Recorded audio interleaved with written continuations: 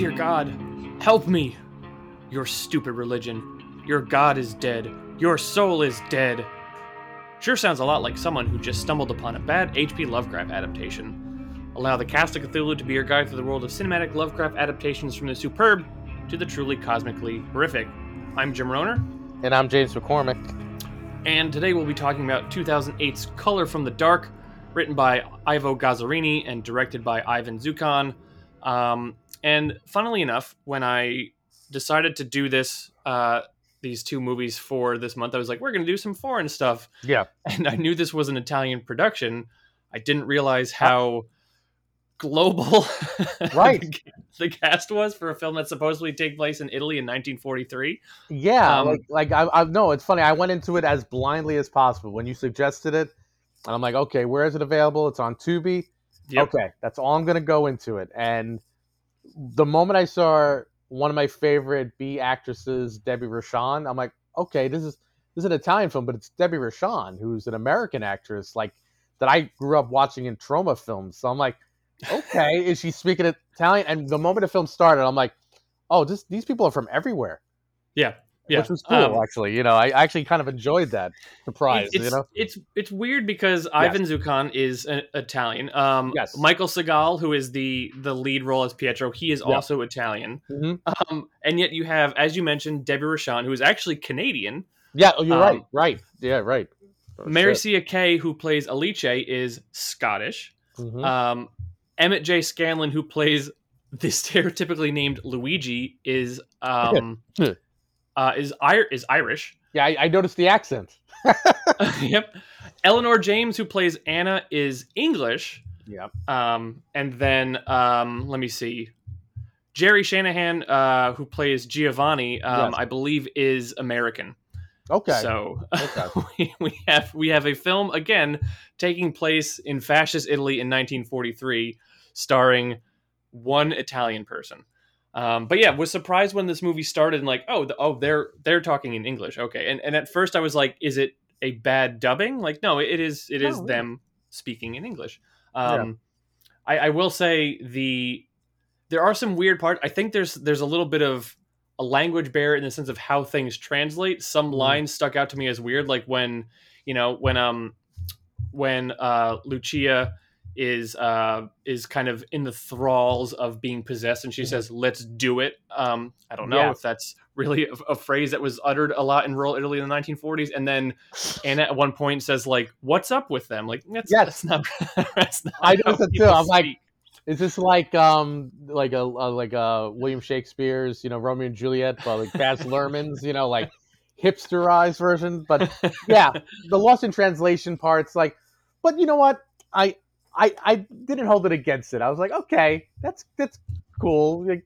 Like, and something like when she's really possessed, and she's screaming like, it's in my, like, what's in my brain? What's wrong with my brain?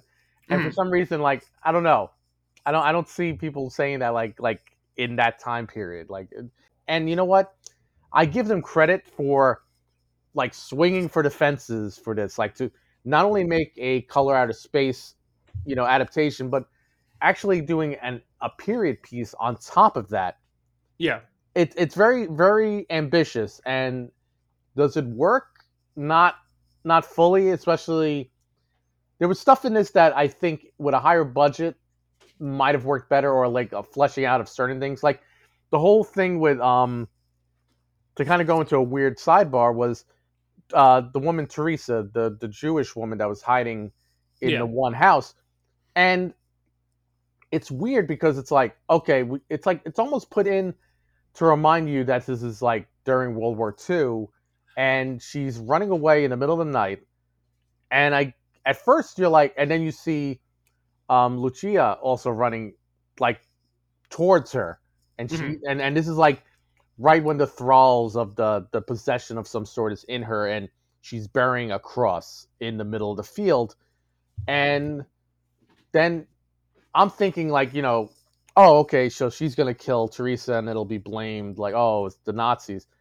No, ultimately, from what we gather, no, Teresa was getting chased by Nazis. You know what I mean? Like, it was weird. Like, you never see the Nazis except for in that one dream sequence. But like, she's like, "You bastard," and she gets shot right in the head, and she's dead. Yeah, and we'll table that. I certainly Yeah, want to get back to that. yeah, But this was, yeah, I must admit, I had very low expectations for this movie. yeah.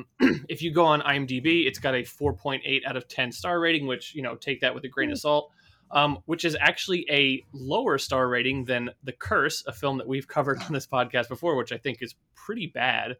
Yeah.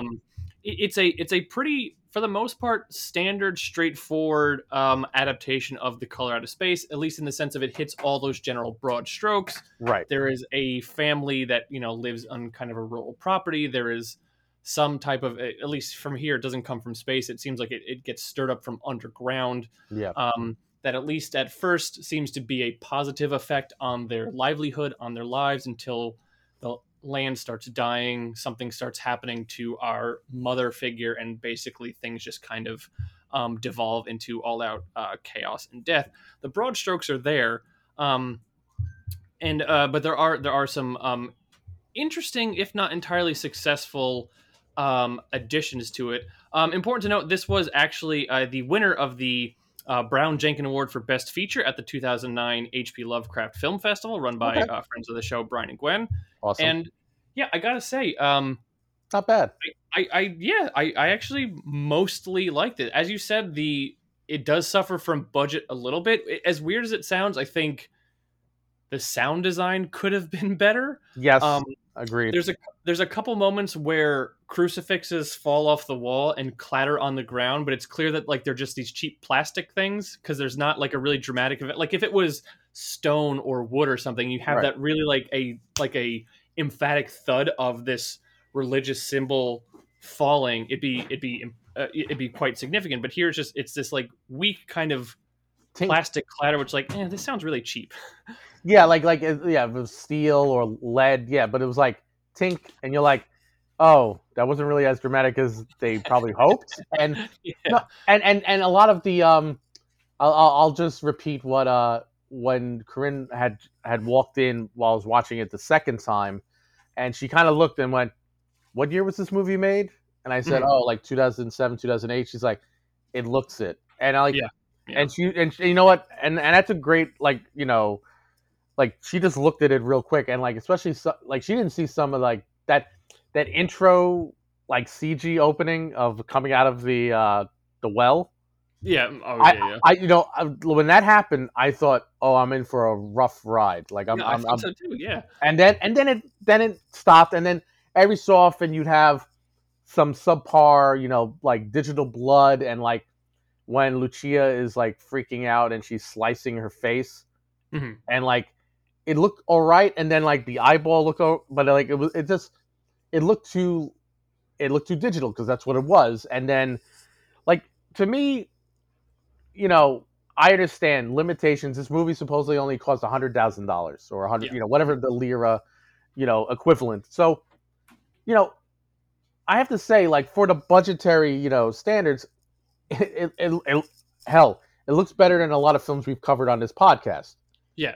There's some films we've covered that probably cost more and like looked worse. So I give Ivan and company like credit, like yeah, the limitations were there, but I have to say, while like you were jokingly saying about the dialogue, I have to say the acting not bad across the board. Like actually much better, even though some of it a little stilted, but because it has that weird feel of an Italian film that, and it's Italian people wrote it, and the translation's not always there. Like hell, look at like one of my favorite films of all time is Troll 2, where they didn't even know what the hell they had to say. Like they were reading and going, this is not what an American person would say.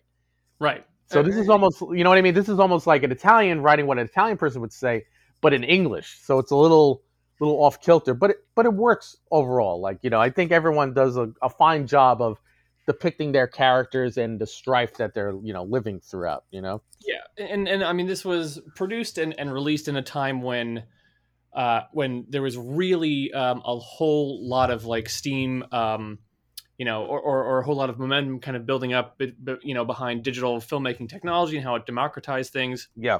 And a lot of those early digital cameras that were used for feature filmmaking were good. Like, they worked well in low light, but Right. of course, they could pick up things, but there was the contrast was a little bit strange. So like there are some there's a lot of scenes where it looks like they're kind of lit by a single light source, and a Mhm. lot of times that doesn't work, and it kind of looks it looks low budget. And then you kind of have some shots when like there's a lot of shadows and evocative because there's clearly just a light outside a window which is like projecting in, and you just see someone in shadow. Or even like there's a beautiful shot of like the sun rising like in the morning. It's like Yeah. there's actually really evocative imagery in this movie. It's just because of the limitations of the technology, sometimes it is also the sensors that the cameras were equipped with that allowed them to kind of get this wide range of color. I mean, there's a scene when after the kind of the color is affecting everything, and Mhm. Lucia is out picking tomatoes in the garden, and it's really kind of vibrant and Mhm. bright. The sky is blue, the tomatoes are red, the field is green, and it looks beautiful. And then of course, how that is supposed to contrast as things go along. You can see that he kind of starts draining the color out of it until at the end it's almost black and white, or Yeah. like fully desaturated. um, Well, yeah, and no, and there's elements of the film that does it too. Like hell, even Alicia's doll goes from being mhm, like vibrantly red and whatnot to like gray by the end. Like mhm. the color has been sucked out, and that's the whole thing. Like it drains, it sucks the life out of you, Yeah, and that's kind of like which you know. which Pietro very Oh blatantly yes, makes text as his final line. final line. Yeah, I know. Yeah. Oh, by the way, that's the tagline of the film. It sucks the life out of you. Like, Thanks, Pietro, on your deathbed. Thank you for that. just imagine watching this movie for 90 minutes and then the final two, it's like, oh, that's what was happening. Okay, I get it. But Um, so no, so let me ask you this. Okay, so mm, while watching it, and I think it's telling that we're covering this on Easter Sunday, sure. and about the whole, as opposed to a otherworldly, space out of space per se. Instead, it almost feels like going a little more to slant of I mean, it is going to slant of religion and what's real and what's not. What do you believe in? Is there a God? What God do you entrust your life with? But also, like, do you think this is like more them doing I guess you could say, a satanic kind of slant on this of the Lovecraft story? Because while it's it's faithful to a lot of it, I feel like it does go into that Exorcist, or as you said, like Evil Dead type of feel of like demonic possession, instead of just this color that is actually just you know, kind of just making everything mutated in a sense. You know what I mean? yeah, that is actually what I think the film's biggest flaw Mm-hmm. is the angle that he took of making it. There's nothing. It's not exactly explicitly demonic, but there certainly is that element, especially with like the crucifixes melting and the priest Yes. being killed, and like the devil lives here sort of a thing. Yes. um I think that is actually in some of Lovecraft's stories and in some of the adaptations that we've covered, that tends to be a weakness of these stories when it makes it kind of there's a morality to it, specifically like a good versus evil dynamic, because Right. the as weird as this sounds, and we talked a little bit about it with the Apostle episode, Hmm. um, the existence of an evil presence also seems to imply, by contrast, the existence of a good presence. Right. And Right. Right. in a Lovecraft story, having something that came from outside of our physical existence, whether it be metaphysical or the actual planet, seems to highlight that idea of things which are beyond our comprehension, our awareness, and also beyond our control, or our concept of reality. Um, Right. yeah, and so like the first, I think I texted you this. Like, I think it's the first 45 minutes. I was really on board with this movie because Yeah. it was Yeah. adding. It was funny because at first I was like, wow, this guy clearly was a fan of like Pan's Labyrinth, until he realized this movie Oh. came out before Pan's Labyrinth did. Yeah. Yes. You Um, know what? I'm glad you said that, because I felt that feel of a fascist country during a war, and like yes, I was like, oh, this is going a cool route. Yeah. Pan's yeah, Labyrinth is perfect. Yeah.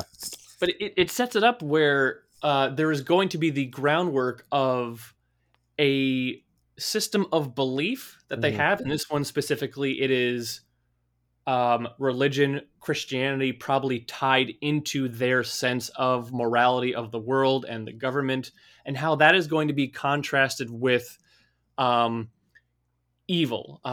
There is no God. Fascism destroying what you Yes. come to believe about goodness of people. And so you have that, yeah, because Teresa, who is clearly a Jewish woman who is trying to hide from the fascists and does not succeed, unfortunately. And so you do get the sense of like there is going to be, this is an interesting element that he has added of a physical human structure or physical human system um, destabilizing your belief in something or your concept of reality and existence. Yeah. Um, First half of the movie, I was on board with that. Then Lucia gets possessed and things kind of start deteriorating for her. And so Pietro locks her in the attic.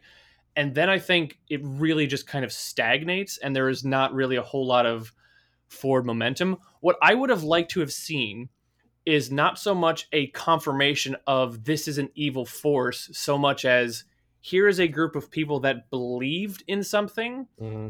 and not so much because there's, I'm rambling here a little bit, but there's this idea of contrary themes and contrasting themes. And when it comes to religious belief, contrary to that belief is an evil presence. God, Satan, those two forces are contrary to each other. Right. But what is contrasting, what is the exact opposite of a belief in God, is nothing being there at all, which is where cosmicism and Lovecraft comes into play for me. Um, but to kind of have this, yeah, kind of demon, once again, they don't really name it, but it seems pretty clear that it's like a demonic force, especially how antagonistic it is towards religious symbols. Yes. um that seems that is not contrasting, that is contrary. So it's kind of like, well, this is evil and this is bad, but what would really instill despair in me, which I think what makes this story so great, is just the sense of despair it is, of like, well, we are pawns in a cosmic game where this thing came down and like we had no control over it, and it just so happened that now our lives are destroyed. um what Yeah. the lack of despair here or there would have been a sense of despair here if it's sort of like you had this tight knit religious group that is calling out to God, and it's like, no, there's just nothing there. Right. And you Yeah. have this evil force who's kind of like explicitly saying that, but let me feel that, let me feel their despair of like, you know, I'm praying and there's just silence, or the crucifix fell and then somehow it got lost. So like we just have bare space instead of explicitly there is no God. Show us metaphorically or visually large gaps in space. There is no God. Like just Right.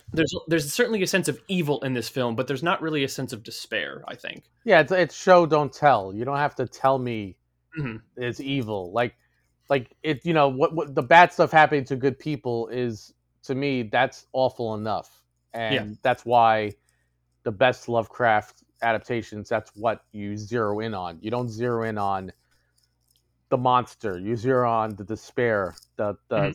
sadness, the the hopelessness is what works. Yeah. Mhm. And this film like had that, and it feels like the screenplay almost went the easy route of just like, you know what, let's just make it good and evil.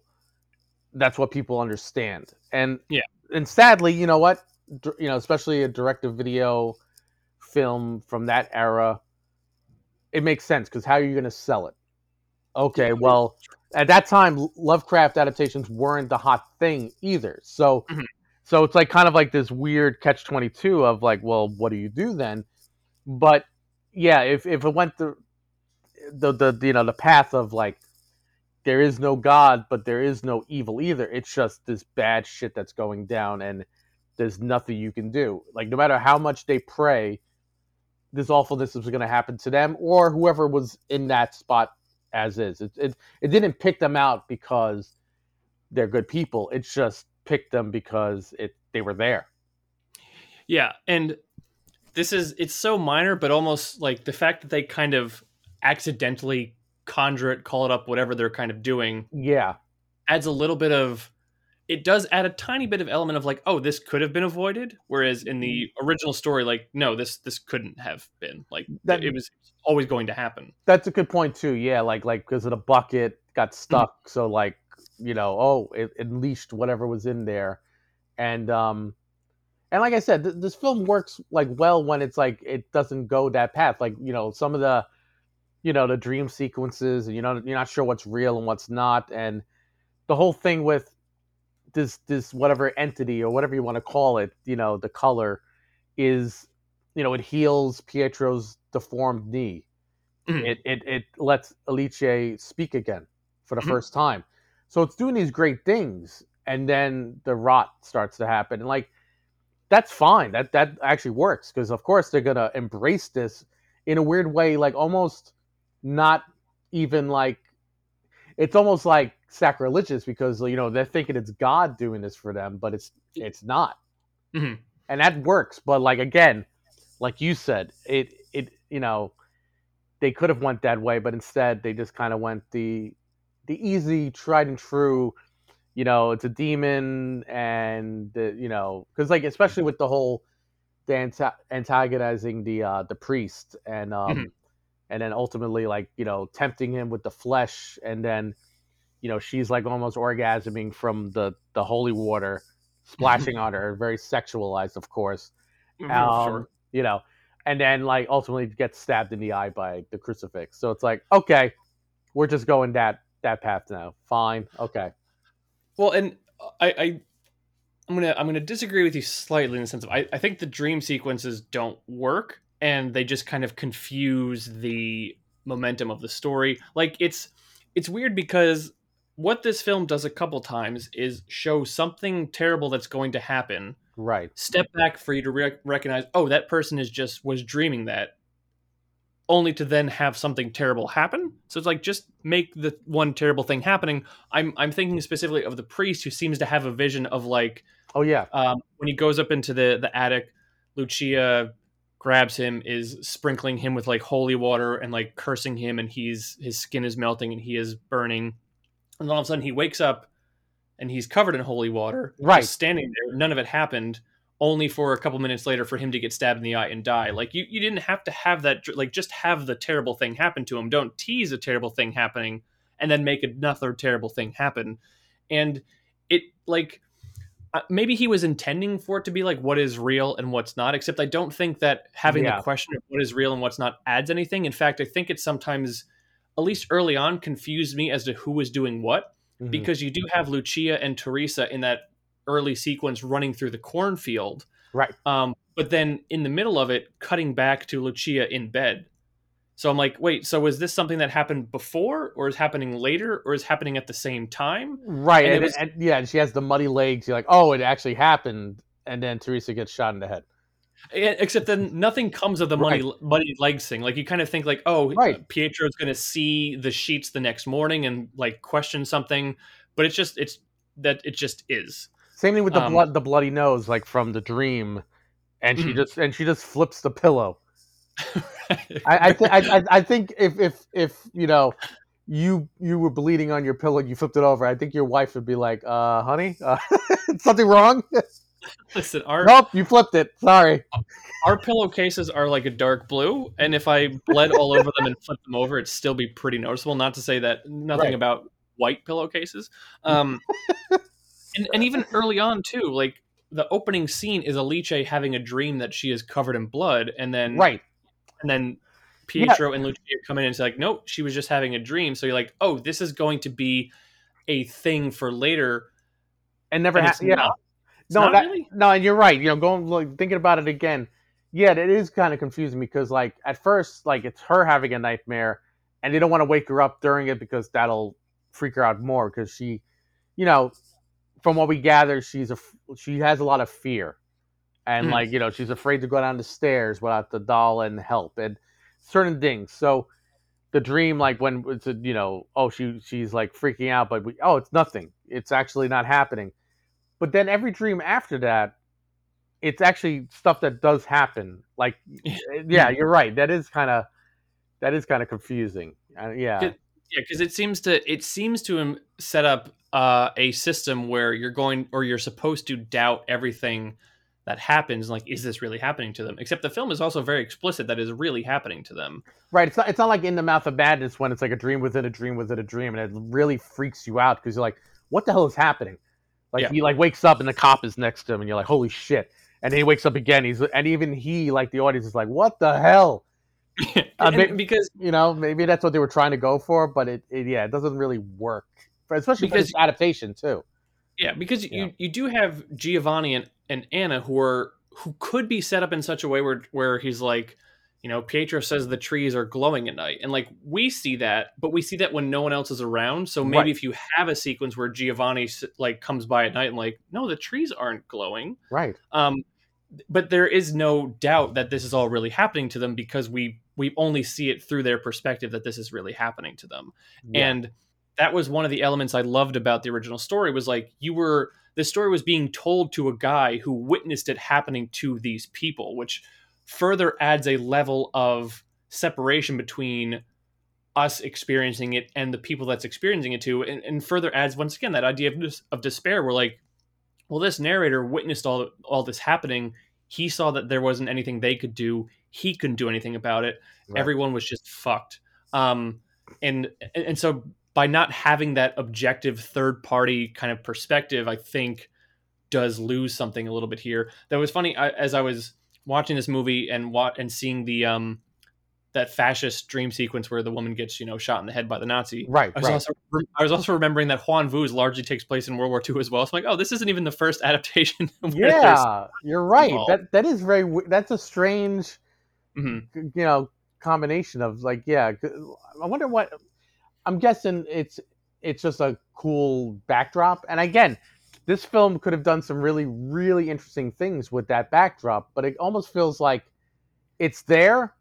You're reminded at a couple of points of like, this is fascist Italy, and even the Italians are like, oh, the Germans, flying around above us, Mhm. wish they would go away. And even like the thing about the Jews and talking about, oh, most of them, there's no more Jews in the town. Most of them left, or blah blah blah. And then Pietro's like, or were murdered. Yeah. And like, it's there, but they don't. You could have gone deeper with that, like of like the combination of like, you know, what's the true evil? Is it this stuff that's happening to these farmers, or what's happening to the world at large at the moment? And maybe that's why this evil is around, because of that. You know what I mean? Like, again, what's a big thing in like the Hellboy comics? The Nazis wanted to bring upon the end of the world by the old ones coming back. You know what I mean? It is a Yeah. common thing in that kind of lore of Nazis trying to bring tentacle beasts. I don't know why that is. Is that something that wasn't Lovecraft, but that's like people writers after him that like, let's combine both evils together, Well, it makes sense to set a story against that backdrop because once again, as we've kind of talked about with the Apostle, this idea of if there is something that's going to destabilize your perception of reality and morality, it's going to be a war in which Yeah. tens of millions of people have been eradicated for something that is beyond their control, for how they were born, for what they believe in, Mm-hmm. that kind of thing. Right. And so it would make sense, like every few years there's an event like this that happens. There's World War II, there's 9/11. I'm sure that for some Right. people January 6th is going to be one of those things of like, I believed in a democracy until all of a sudden this happened. So Right. I get that as a backdrop. It's just after like the midway point of this movie and Lucia gets locked in the attic, Yeah. they kind of lose that thread. Like the You fascism do. just kind of becomes an afterthought, and it instead becomes this possessed woman and everyone who kind of witnesses what is happening to this possessed woman. I'm curious as to get your thoughts on how you felt about Alice and specifically her use of Rosina, her little doll, because it mostly for me kind of just struck as like, oh, of course you have to have a creepy doll in a horror movie, but do you feel like it was used to good effect or not? I mean, at first I thought like, oh, is this going to be the stereotypical creepy doll? But I don't think it ever goes to the creepy doll point. It's almost like that's the only thing that was ultimately actually protecting her. Mhm. And once the color is drained out of it, she even gets rid of it. Because like, That's true. Yeah. you know what I Mhm. mean? Like I don't know if it works 100%, but I think like there is a thought process I think behind it where, because if you notice, like, because even in some parts when it's like she puts it up against her ear and you hear whispering, Mhm. but you're like, is it her doing the whispering or is it something? Is that was that actually protecting her the whole time? And once she gets rid of it, is when she actually ultimately dies. She gets That's a murdered. good She point. gets Yeah. killed. You know Yeah. what I mean? So I think it actually is a good element of like, this woman, this young woman who, whatever, we're not explained to why she was a mute and whatever. And that's fine. I'm glad we know. Oh, she, she was born this way, whatever, and she uses that as her, coping mechanism. And that I didn't mind. And again, I was hoping it wasn't going to go the path of, oh, the doll's going to turn around. You know what I mean? Like it's going to Yeah. wink at her with its like doll face. But I think it works. I think it's like kind of like to show like her, you know, again, it also shows her childlike aura, and then when she does get rid of it is when she tries to have sex with Pietro, which is a weird thing, but with a Mhm. knife also, and wants to Yeah. stab him. That didn't make much sense. No, But no, but I think it works. I think it's like a good little element, like a little different type of thing to throw in there. And like you said, it looked like it was going to be like, oh, creepy doll, but it didn't go that path, and I'm glad they could have easily did that. But yeah, no, that makes sense, and I guess it stands as a symbol of her loss of childlike innocence, of protection. Right. Because I'm recalling the scene, like there's a scene when she's on the stairs like stabbing it, That. and Oh yeah. Oh no. And she's outside, and she's stabbing it too, mhm. and like with the and priest, and the priest looks at her like, "What the hell is going on here?" right, and at first I was sort of like, okay, this is just supposed to be an edgy imagery, but I think if you instead look at it as her being upset at Rosina for like, you're not protecting me anymore, like it's her lashing out as like, you were supposed to help me and you are useless, it kind of adds a different element Yeah. to her character. um Yeah. She does no, ask her to protect her, especially when Lucia is like at the dinner table, just like giving her the dead eye and just making that weird like guttural sound mhm, that won't stop mhm. and just doesn't stop. And it's like, oh god, like even to the point it was like it's not. I mean, it's protecting her, but in a sense that it can only do so much. Like, and once she gets rid of that, it's like now she's like fully. I guess you could say she's fully grown up, and that's actually terrible for her case because the moment later she's murdered by her own sister. You know? um and that leads me to a question of who's what the relationship is with everyone. I mean, so Yeah, I understand Pietro is married to Lucia. yeah, Lucia is Lucia's sister. yeah. Um, Giovanni is the grandfather to Anna, but Right, right. where Luigi came into play with the way that Anna was talking about him, I assumed that Anna and Luigi were married, and so she was waiting for him to come back from the war. But when he comes back, he seems devastated that Alice is dead. Right. Thank you. Okay, so I had the same confusion where I'm like, Mhm. oh, okay, he. I mean, of course, it makes sense. He goes home to his brother to find him, but like, yeah, he's very devastated by that, and like I don't know if they were like him and Anna were like to be married or were married. You know what I mean? It's one of the two, either one. Mhm. But it seemed like he didn't care until he himself also gets murdered and becomes a zombie, and then goes to see his bride to be. You know what I mean? Like very Right, very but confusing. Very, you're yeah, right.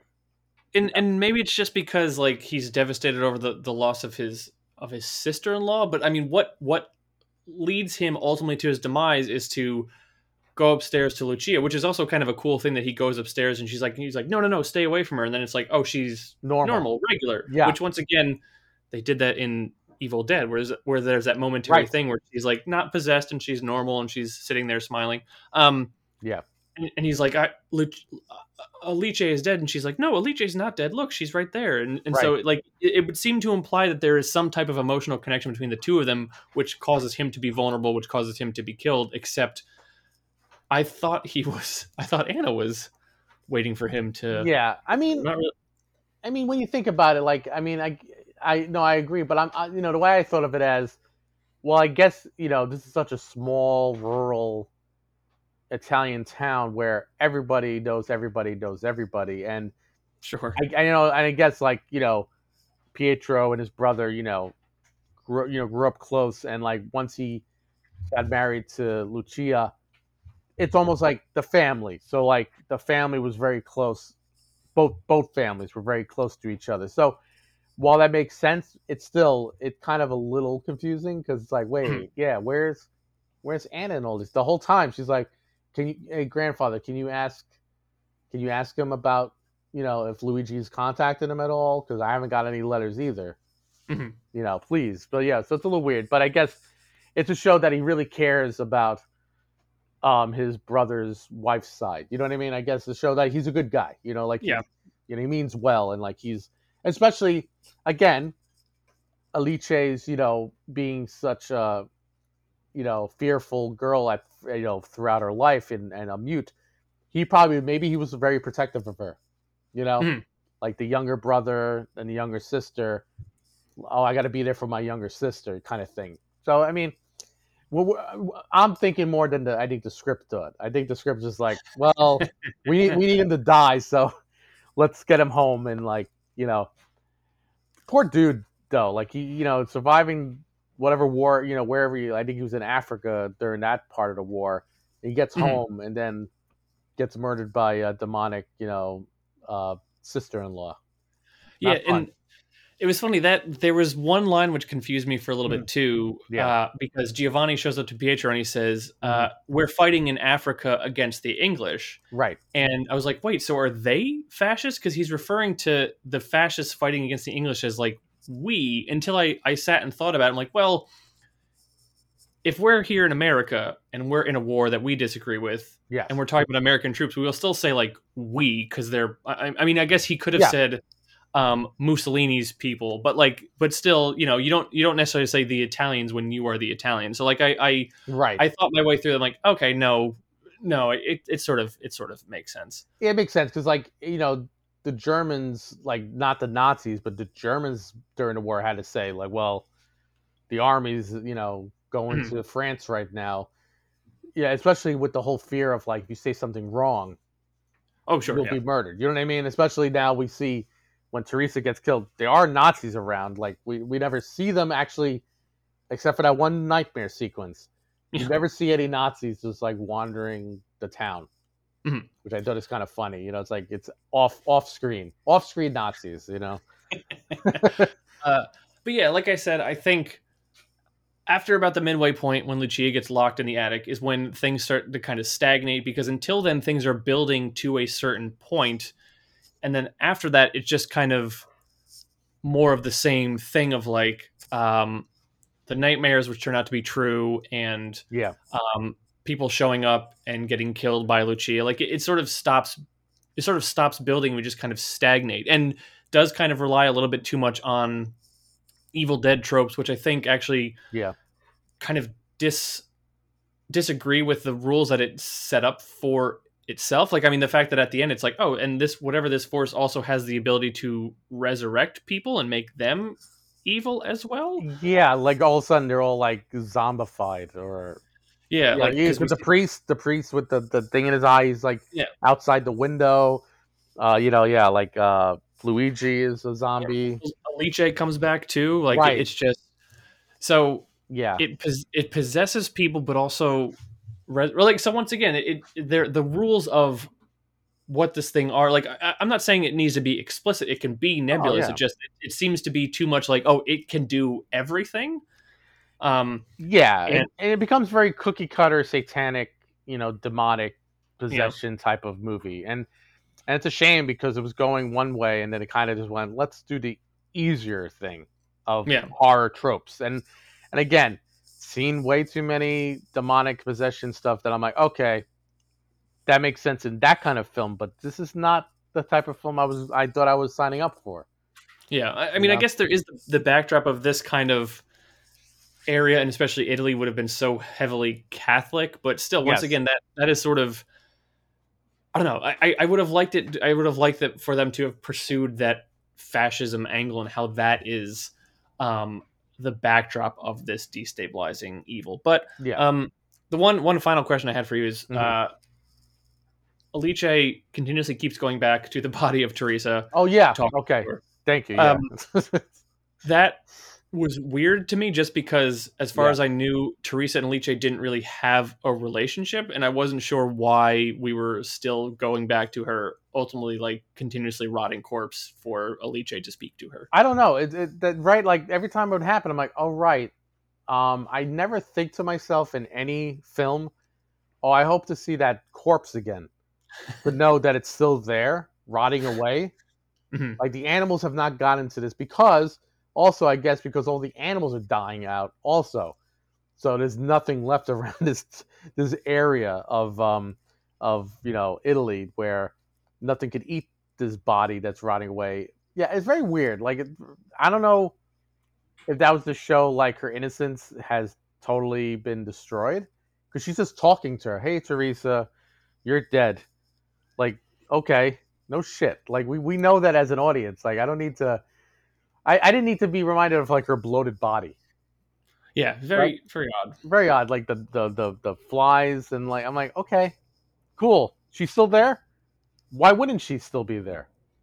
And only Alice knows that too. Like nobody else knows Teresa is Yeah, dead there. You know what I mean? Like yeah. it's so sad. Actually, it's actually really sad. Like the only person showing like is Alice, just going, "Hey Teresa, how you been?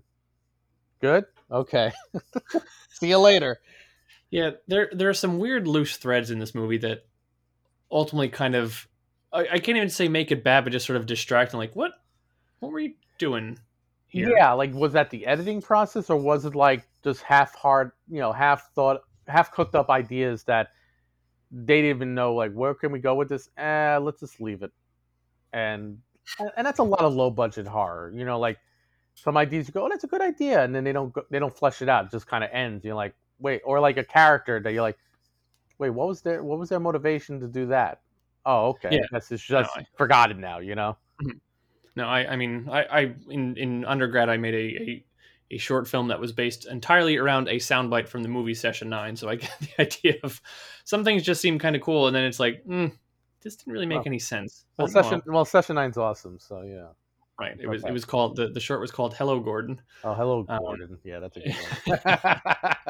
oh, that's a good movie. Anyway, I don't know. I think that's a pretty good point to wrap it up. Yeah, I had Yeah, very low expectations for it, and it turned out to be like, this not bad, not bad. Ivan Zucon. yeah, it's a good like again, it's like a good like Sunday watch of like, oh, this is a horror film that's on like a free service.